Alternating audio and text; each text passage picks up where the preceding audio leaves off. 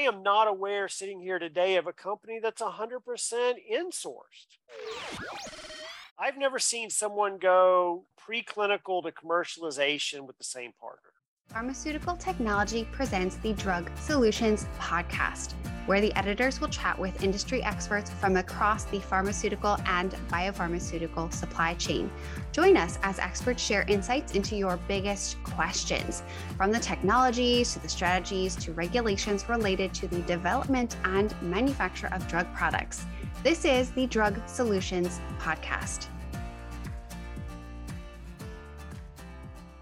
Hello, everyone. Welcome to this episode of the Drug Solutions podcast. Today, we'll dive into outsourcing strategies in biopharma with John Kolang, VP of Product Development and Manufacturing for TFF Pharmaceuticals. I'm Meg Rivers, Senior Editor for Pharmaceutical Technology. Before we get started, a shout out to our sponsor. This episode of the Drug Solutions podcast is sponsored by Curia. Curia is a global contract research, development, and manufacturing organization offering products and services across the drug development spectrum to help their partners turn ideas into real-world impact from curiosity to cure. As ever, a big thank you to all our sponsors for supporting this editorial podcast. In this episode, I had the incredible opportunity to speak with John from TFF Pharmaceuticals about what the biopharma industry tends to outsource, specifically as it relates to development and manufacturing, outsourcing strategies in general, and then what the industry should consider outsourcing more and less, and of course, loads more. I will not keep you in suspense further. Let's just jump into the interview. All right, John, thank you so much for joining me today. Happy to be here, Meg.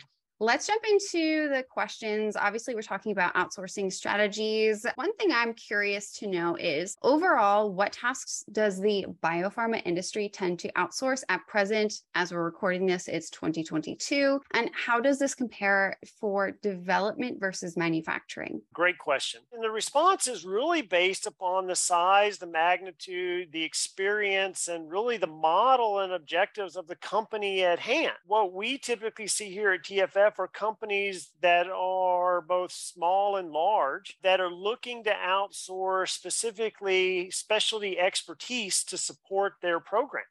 Now, with that being said, more broadly in my experience, what I find being outsourced today can really be any and everything. It's not uncommon for smaller companies to be virtual, in which case they outsource from at least a drug product development perspective, the manufacture of the biologic, the manufacture of the finished dosage forms, as well as the clinical studies and ultimately the regulatory aspects that require the NDA or other regulatory filings. I will conclude then that on the other end of the scale, right, where you have a very large company with a lot of internal resources, they may be very narrowed and focused to where they use outsourcing to complement their internal team and internal expertise. When you say complementing internal expertise, have you seen a trend as to, for the larger companies, what they tend to have in-house versus outsource? Are there certain tasks or things, or it just all depends on their given expertise? Specifically for my experience, Meg, what I find are companies looking to outsource to have access to technology, know-how, capabilities that are typically unique. Companies themselves, when we talk about larger pharma companies, maybe even mid to larger pharma companies, they have in-house access to equipment to do some of the work.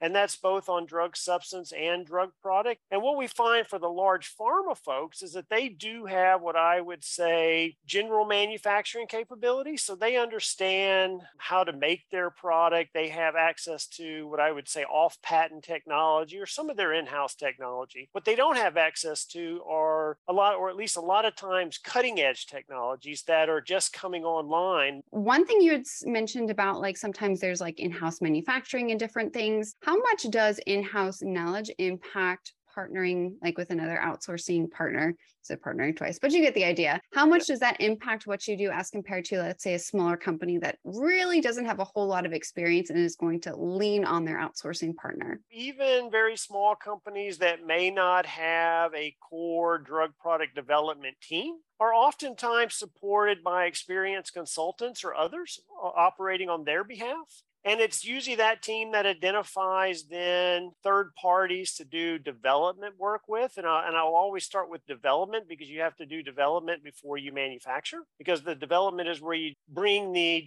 active drug substance online as well as in a formulation. And then ultimately that's converted into product that's manufactured under good manufacturing practices or GMPs, then to support clinical studies and ultimately commercialization. With that being said, usually even those companies that do not have a large internal team will have access to experts and consultants that help drive at least part of that. And then part of us as an outsourcing partner is to complement that team as well. And that's where I believe the most successful third party collaborators or contractors operate. They not only are good at what they do, but they extend the capabilities of their clients as well. So, the next thing I want to pick your brain on is outsourcing strategies. Sure. Specifically, what strategies could or should the biopharma industry utilize? And for example, I'm thinking of things like outsourcing different services to save on manufacturing costs, or maybe booking services farther out in advance,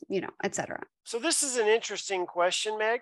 And I have to share that I have a dual experience here. For TFF Pharmaceuticals, we are both a contract consumer where we are developing our in-house products. So I work on the sponsor side utilizing contract services, but we also work as a contractor with partners on potential out-licensing deals to apply our technology to their products, in which case I am then the service provider. So it's a very interesting question. So my answer is going to be based upon by both what I provide as well as what I consume. What I will say is, from a contract perspective, again, it goes back to the very beginning of our conversation. It depends on the company. It can literally be 100% contracted to very minimal contracting. And those services, again, since I'm a drug product development scientist, oftentimes considered the formulation guy, what we're talking about typically is outsourcing the development and ultimate manufacturing of the biologic, for instance, when we speak about biotechnology. So these may be proteins, these could be bacteria, virus-like particles. Everyone's familiar with the RNA type applications with the COVID vaccines. These could be monoclonal antibodies. It's a huge plethora of materials. They can outsource that. There are people who will develop and scale that biologic manufacturing. And then on the other hand, then you can do internal or external product development. So some companies on both sides that I work with will have internal capabilities to develop, say, their drug substance, but need help with the formulation, the fill finish, et cetera, which is where TFF Pharmaceutical plays with its thin film freezing technology. But what's often overlooked is it's typical to outsource your clinical trials. Most companies are not a contract research organization that are pharmaceutical companies. They outsource with people that do that. Logistics, Meg, is a huge one these days. With the increasing use of international studies and international suppliers, the outsourcing of logistics has become a fairly big and hot area, because you need specialty people in order to facilitate not only the timelines, but also the customs, the shipping requirements. Because again, a lot of the biologics require specialty shipping at, say, refrigerated, frozen, or even ultra cold temperatures. And you're going into multiple regions for multiple parts of the development or manufacturing process. You could start with a drug substance made, for instance, in China. That could be then flown to or transported to Europe. That is then processed in such a way that it's put into a vial, and then that vial is transported to the US for clinical labeling, storage, and distribution. So it really depends on exactly, again, going back to the company, whether or not you're speaking about someone who's looking at virtual, and there are providers, and there's what we call vertical integrators that will supply, which would say they can do it all. And then there's people that within companies like project managers who can then source the full services required from, say, 3 or 4 key players. And then on the other hand, where larger pharma comes in, and even the mid-size we're seeing more and more, they're really facilitating a network of contractors. And then ultimately, you can also outsource your regulatory work, including the writing of the new drug application if it's going into the US, for instance, and elsewhere. I have a few follow-up questions based on Of what you course. just said. When outsourcing development specifically, is there any difference in what is required, what is necessary information to gather, or just the process in general for the different drug substances, I think, or drug Sure. products? For example, RNA, MABs, cell and gene therapies. Again, as someone who's spent almost 30 years developing pharmaceuticals, I tend to work, my recommendation and what I see and try to work with clients on is work backwards. So the question is, what do you have and where do you want to be? So if it's a biologic, most likely you're an injectable or some sort of alternative route of administration to oral. So you're already moving into, you should be thinking about applications of technologies that enable specialized delivery. Then you start working back from there in terms of whether or not there's any sort of patient needs associated with, say, an administration device. So a lot of the biologics, for instance, are injectable. We tend to get caught up in all the new fancy stuff, but we have to sometimes fall back and think about the innovations made in its self-administration of insulin, for instance. Insulin is the classic biologic. It's been around forever. And if you really look back in time, if you know someone who's a type 1 diabetic or a type 2 insulin dependent diabetic, you'll see a transition. I remember my grandmother 30, 40 years ago would have vials and syringes, very menial, kind of like at your doctor's office. And today it's a couple clicks and a press of a button and you're giving yourself insulin.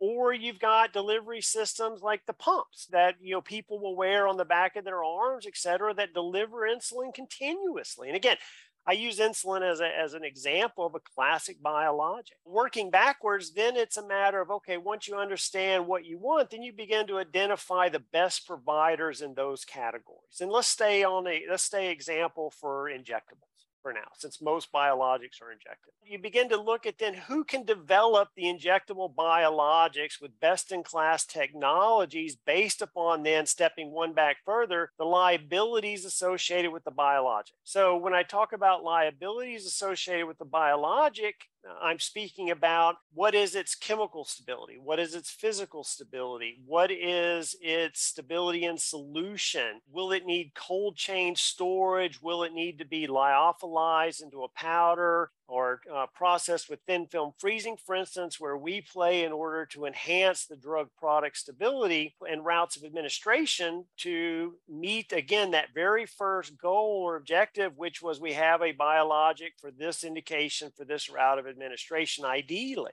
And again, that's oftentimes dictated by bringing marketing into the fold fairly early so that you understand what product you want yet you're trying to develop. And I can't stress that enough. It's very interesting. I've been doing development for 30 years, and it's interesting how often you ask, well, what do you want the product to be? And people are like, well, we just want to go test it in clinical trials. I say, well, you don't sell the clinical trial material, you sell the product, and you want your clinical trial material to be as close to the commercial product as possible, right? So always start with the end in mind. With that being said, then you go back one further, which is, so we had stopped with understanding the liabilities of the drug substance or the biologic. And then again, that builds upon the class of contractors or outsourcing partners that you've selected with best in class applications for a biologic in that route of administration. And then you go, okay, how do I make the biologic, right? Is it something small enough like a peptide that I could do synthetic?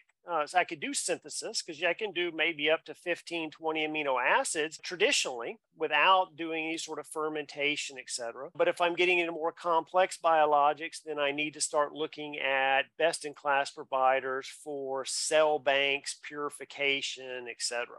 And then that all stems in from, where are we starting with in terms of characterization of the very early development materials that were used to demonstrate, say, mechanism of action that allowed you to have an idea of if the compound would work, and is usually the basis then for your intellectual property and your early fundraising for smaller pharmaceuticals. So, if I'm understanding correctly, for a company looking to outsource specifically in development, obviously it's ideal to start with the end in mind. And the first thing they want to think about is the method of administration, then the type of substance, then the process of sourcing, like, I don't know, raw materials. Generally. And again, that's because I'm a drug product scientist. Sure. You might get a slightly different answer from a drug. I'm a drug product scientist. If you speak to a drug substance scientist, they may have the reverse. They need to start with us, but I tend to, like I said, because of my experience, I tend to start with the product and work backwards. And again, Meg, none of this is cast in stone. Every development program is unique. And it's not uncommon that as you go through development that you'll make modifications or changes to what you originally thought that product may look like. So as you go through, for instance, and you're thinking injectable, it's going to be a solution and a pen, you may find out that it actually would be then a lyophilized reconstitution for injection. What we see at TFF Pharmaceuticals is a high interest in customers. For instance, when they've started down this injectable path, realize that there may be an opportunity for non-invasive administration, where one that doesn't require parenteral or injection. And we can utilize technologies like TFF and others in order to, say, facilitate dry powder inhalation to the nose or the lungs, where we know that there's been strides in about the last 10 to 15 years to enhance bioavailability of biologics from nasal and pulmonary administration. So again, even though they may have an idea of starting here, as you work backwards and then work forwards again with the actual work, it's not uncommon to also absorb some flexibility and kind of go where the data and the opportunity also dictate. But again, that's still based upon a bar that you set for yourself somewhere in the beginning on where you wanted to be. So you can measure relative success to where you thought you'd be. Then that also helps gauge the performance of your contractors, of your outsource partners. Are they delivering either on the primary line? Are they offering alternatives as you move forward? And are they adjusting to both the advantages and the liabilities of the compound they're working with? I think that's really insightful and just a general, sounds like a good practice to keep in mind, not only to start with the end in mind, but when you start with the end in mind, you can measure a successful outsourcing partnership. Yes, it helps to know where you're going. It's kind of like driving a car and going to another city. You know where you're going to go, and that allows you to read the map appropriately. So if we're starting with the end in mind, we have all these different things we got to do, like determine the method of administration. Different companies are probably going to have a specialty in different routes of administration, obviously different drug products, and before that, drug substances, and then sourcing all those materials. Is it better to try and work with a company that's like a one-stop shop, if you will? Or do you think it's better to potentially, obviously it's all going to depend, this is objective, but in general, is it better than instead to work with multiple companies, like outsourcing companies, and integrate across? Well, again, it depends, right? And again, and I apologize. I don't really mean to be that diffuse, but it really depends. So one, it'll depend upon the strength of the outsourcing partner, right? There has been considerable consolidation in the pharmaceutical contract development manufacturing organization space. That's abbreviated CDMO. With that being said, it depends upon the strength. There's a lot of people who promote a one-stop shop. In my experience, I have found that there are very few people who execute it successfully. You can't do everything perfectly, in my opinion. So what you end up finding are best providers for what I would say the big chunks. So for instance, find the best provider or contractor for the development and the manufacturing of the biologic starting material. Find the best provider or a collaborator who can then develop that into a finished dosage form. Sometimes they're the same. It never hurts to look, because there are real advantages to time and cost by being vertically integrated within a single facility. For instance, you don't have to duplicate safety and handling for the compound within a given organization, for instance. A lot of times you don't duplicate project management fees when you stay within a single organization, for instance. And again, those are just examples of streamlining time, personnel, and cost. But the other part is that not every drug substance supplier offers drug product, and reverse is also true. So again, not everyone is a vertically integrated. At the end of the day, everybody, I would think, would want the best provider for that stage of development. Now, with that being said, that may require you to go outside, right? So you may be working with a contract biologic developer, a contract drug product or dosage form group, and you may end up be working with, especially in early to mid development, another party that specializes, say, in packaging and clinical distribution, where that's a really big piece early in development. It becomes it becomes a non-issue once you're approved because you're no longer in clinical studies. You have a commercial. So usually the commercial manufacturing and distribution falls back into the commercial provider.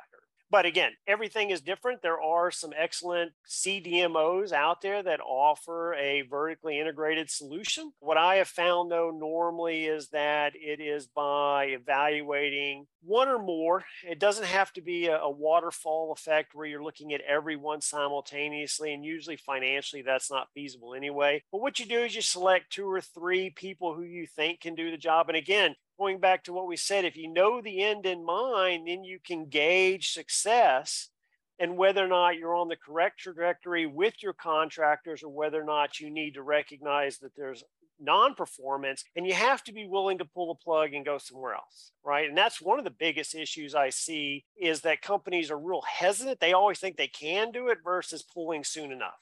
And my personal development style is you go somewhere to get it to a decision point as fast as possible. And it's only with success that you continue. It's not to say it's not painful to move, but again, that sometimes absorbing or settling has long-term ramifications in terms of maybe you can't commercially manufacture it, that you get caught in a quality audit because they didn't do something right, which can really be a detriment to your program. If you end up swapping, for lack of a better phrasing, outsourcing partners, especially in the development space, how far could that potentially push the timeline back? Well, it depends. I would say astute people will be monitoring and will be doing risk-averse activities all along. It's not uncommon, even in my current role, whereas TFF Pharmaceuticals, as developing our internal programs, we are looking at multiple vendors simultaneously. And there's really 2 reasons for that. One is in case something happens with the primary one, heaven forbid. You do occasionally hear about the fire, the hurricane, et cetera, right? Labor strikes, et cetera, that kind of happen. So you always have to be in a position to where if something were to happen with your primary, that you have a backup. And even during clinical development, we find it very advantageous to have duplication of resources. The other piece with that is that should your primary contractor not work out, you're already moving with secondaries, right? So in the case where they are not performing, and this could be because, that they're either maybe they've scheduled in somebody else, their team they've lost a lot of people to attrition or movement in the industry that's going on, right? A lot of people moving around, for instance, that they're not measuring up, and it's time to then say, look, guys, it's not getting done and I need to move on. Now, today's outsourcing environment, having contingency plans is the norm. There's always multiple people that you would consider buying your drug substance from, your biologic. You're always looking for more than one potential provider for your dosage form folks, where, like I said, we at TFF Pharmaceuticals, we have multiple vendors that have our technology, for instance. So we're able to match up both our internal and external partners. Us being an internal partner and our third-party partners, we can find availability and capacity and even geolocation. What makes sense in terms of minimizing, say, shipping distances or export import from various coasts? It sounds like then it's pretty typical, and this is also it sounds like the case from other folks that I've spoken to, that for everything you do, you have your primary partner and then your backup contractor. So then it sounds like if you ever have to swap between the two, maybe your primary partner isn't doing what they said that they're doing, all the examples that you gave, you kind of already set up to swap to the next company, should that be necessary. Is that correct? Yes. Now, I did fail to mention one other thing, is that during development, I've never seen someone go preclinical to commercialization with the same partner. Okay, so recognizing that development to manufacturing, and this is for biologics or small molecules, usually I've seen in my experience is that you end up making moves as you go along anyway, because the providers that were great for your phase 1 work may not have the structure or the equipment needed, say, for the larger amounts needed in phase 2. or phase 3. And those folks who are really good in clinical development, say in supporting your animal work in your phase 1 to 3, may not be a good contract commercial manufacturer, right? So they may not have the quality systems, the inspection, the history, the pricing, that models that you need in order to launch the drug, as well as the earlier folks may not have the scale to support the amounts of material you'll ultimately sell. So I need to stop and say that it's not uncommon as you go, even during development, that you will be moving contractors. And even if you stay within a vertical contractor, chances are you're going to be moving sites. Right. So you're moving up the ladder, but the product's moving from, say, city A to city B to another facility. So even though that's within a single organization, where there are benefits to that, as I'd mentioned about, streamlining environmental health and safety aspects, project management, there's still then necessary transfer, engineering batches, new stability studies, et cetera, even within an organization, moving your product from one site of manufacture to another. So the other aspects, so Meg, just so that we're clear, one was a contingency plan, right, of having duplication if something happens, like we said, underperformance, act of God. The other is recognizing, accepting that you will be moving somewhere between development and commercial manufacturing. If it's basically, guaranteed that at least at some point, companies who are working with outsourcing partners are going to have more than one partner, what are some of the biggest challenges then for transitioning from one partner versus the other as they move kind of down the supply chain? Really understanding the scope of what you need in the next step, Meg. As you complete one milestone, say you finish your phase 1, and you know that your current contractor can only support you in phase 1, and your phase 2 supplies then are going to be larger. Maybe they're international and your previous supplier isn't comfortable with a qualified person audit, for instance, to move you into Europe or ex-US. Coming out of phase 1, as you'll need time to do that transfer, which includes identification of the next suitable partner. And part of that is starting with, well, do I have a specialty technology, which would require me to identify a very small subset of potential suppliers. Even if I have a more widely accepted technology, then I have to go through a process to find out who's the best fit, who can handle my compound, who has the best success in those types of transfers, and then who can handle the scale. And even at that particular transition, at each step, you always ask yourself, is that collaborator or contractor able to take me to commercial? Even if they're a good phase 2 intermediate provider, am I already having discussions with them about registration batches and commercialization? Or am I already knowing that I'm going to be jumping again? And it's neither good nor bad. It's what's best for that phase of development. And there are many variables that go into that, not least including cost, availability, quality, et cetera. So that's not a bad thing. It's just, again, you're just asking yourself the question. With that being said, the next biggest piece then is just understanding what the needs are.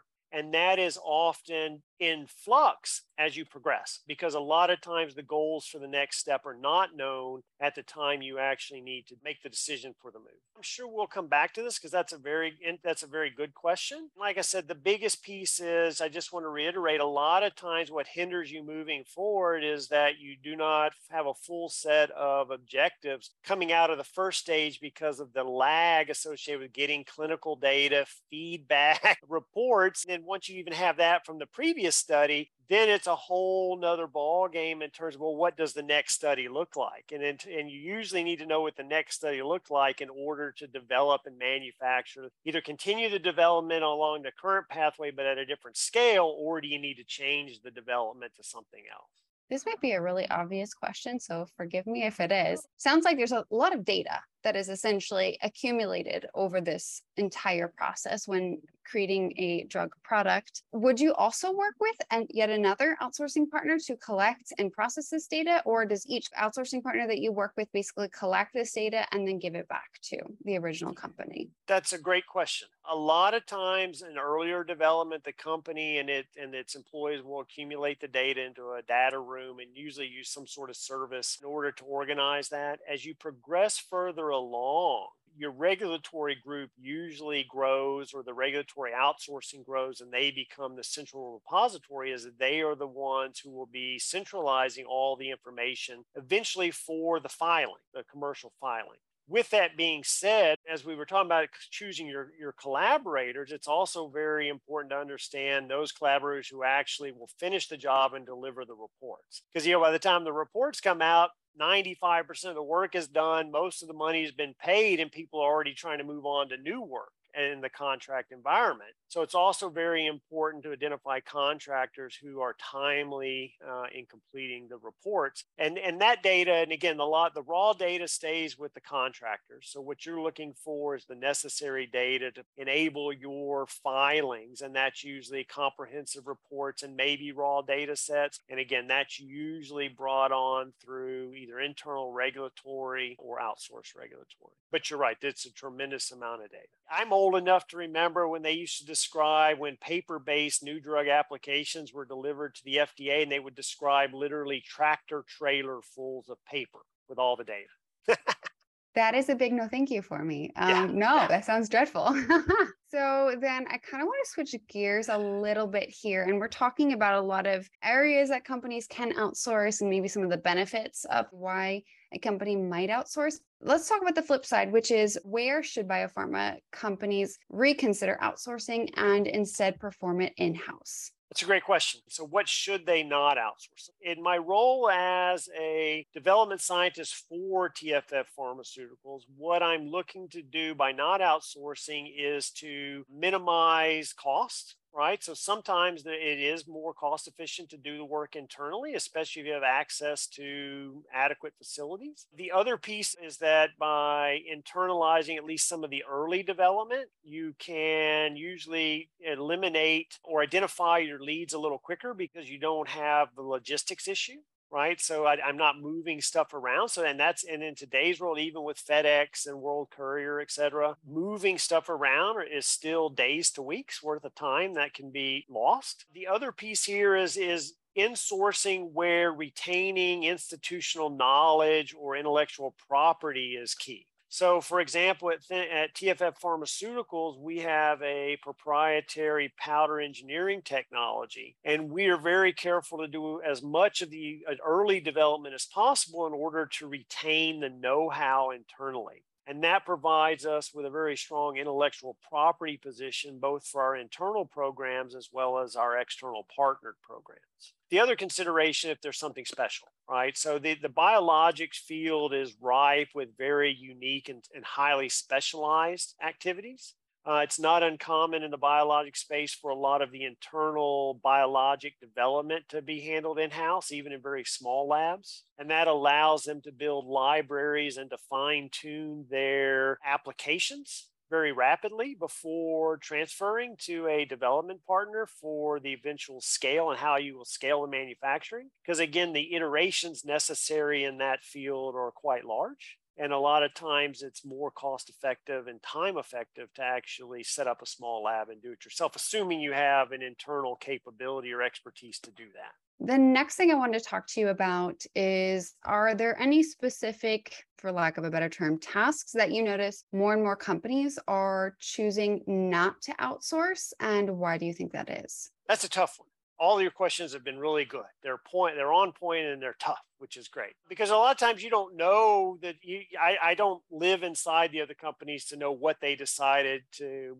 in-house, because usually when they show up, they've got their team, et cetera, right? What I usually will say is that what they don't outsource are going to be things like the financial aspect of it. They won't outsource obviously the upper management, the fundraising component to a large extent. But I would say that the other part then is that maybe they're hesitant to outsource project management, for instance, right? I'm seeing a larger growth of especially virtual companies that know that they're going to be managing a network of contractors wanting to retain in-house project management. And I would go so far as to reclassify project management in that case as program management. So let me make the distinction. So project management, we have this general understanding of there's a task or an objective, and there's a certain steps to get to it, right? And it very well may be on, say, the manufacturing of the drug substance and how it goes into drug product and how it gets to clinical study. Well, that's something a project manager traditionally would look at, is how do you get task ABC? Well, the program manager, I'll differentiate and say, well, they're looking not only at making that product, but they're also then looking at how does that fit into the clinical development plans? How does that fit into the regulatory plans? How is that interfacing with management's expectations for the product? How does that fit into the fundraising and, say, the cash burn position of the company?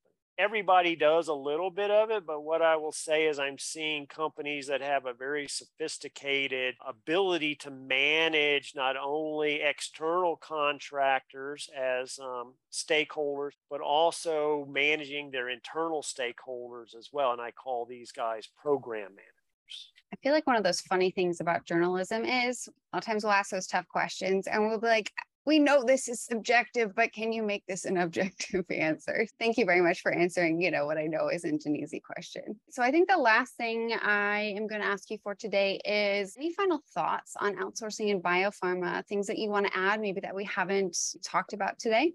Like I said, there's a tremendous amount of opportunity in outsourcing. It's kind of speed dating in a way. The number of people that you can meet and interact with is quite large.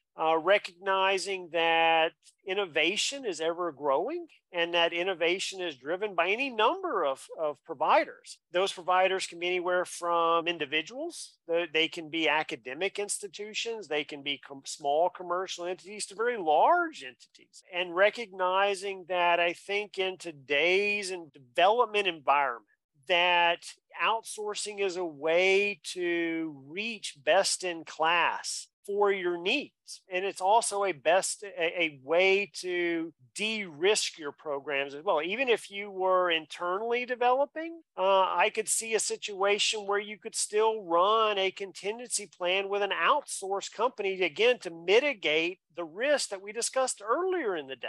I am not aware sitting here today of a company that's 100% insourced, right? So that they do everything from start to finish anymore. The world we live in and the specialization that's required at various steps in the development of a biological pharmaceutical program are such that you need multiple groups with specialty expertise in order to execute. I think one of the things that you said was really interesting about, like before we talked about how you might have a primary partner and then a backup essentially. Yes. And if you do something in-house and you insource it, you might still have a backup outsourcing partner. It's really good for companies, it sounds like, to think about the ultimate supply chain, especially after everything we've learned with COVID, where we need to have backups in order to keep the supply chain, rolling. Well, the other consideration, Meg, I'll give you as we near the completion of our discussion, is there's also opportunities here because with any sort of secondary consideration, you can always use that as a challenge to your internal costs and time. On one hand, earlier I was saying, you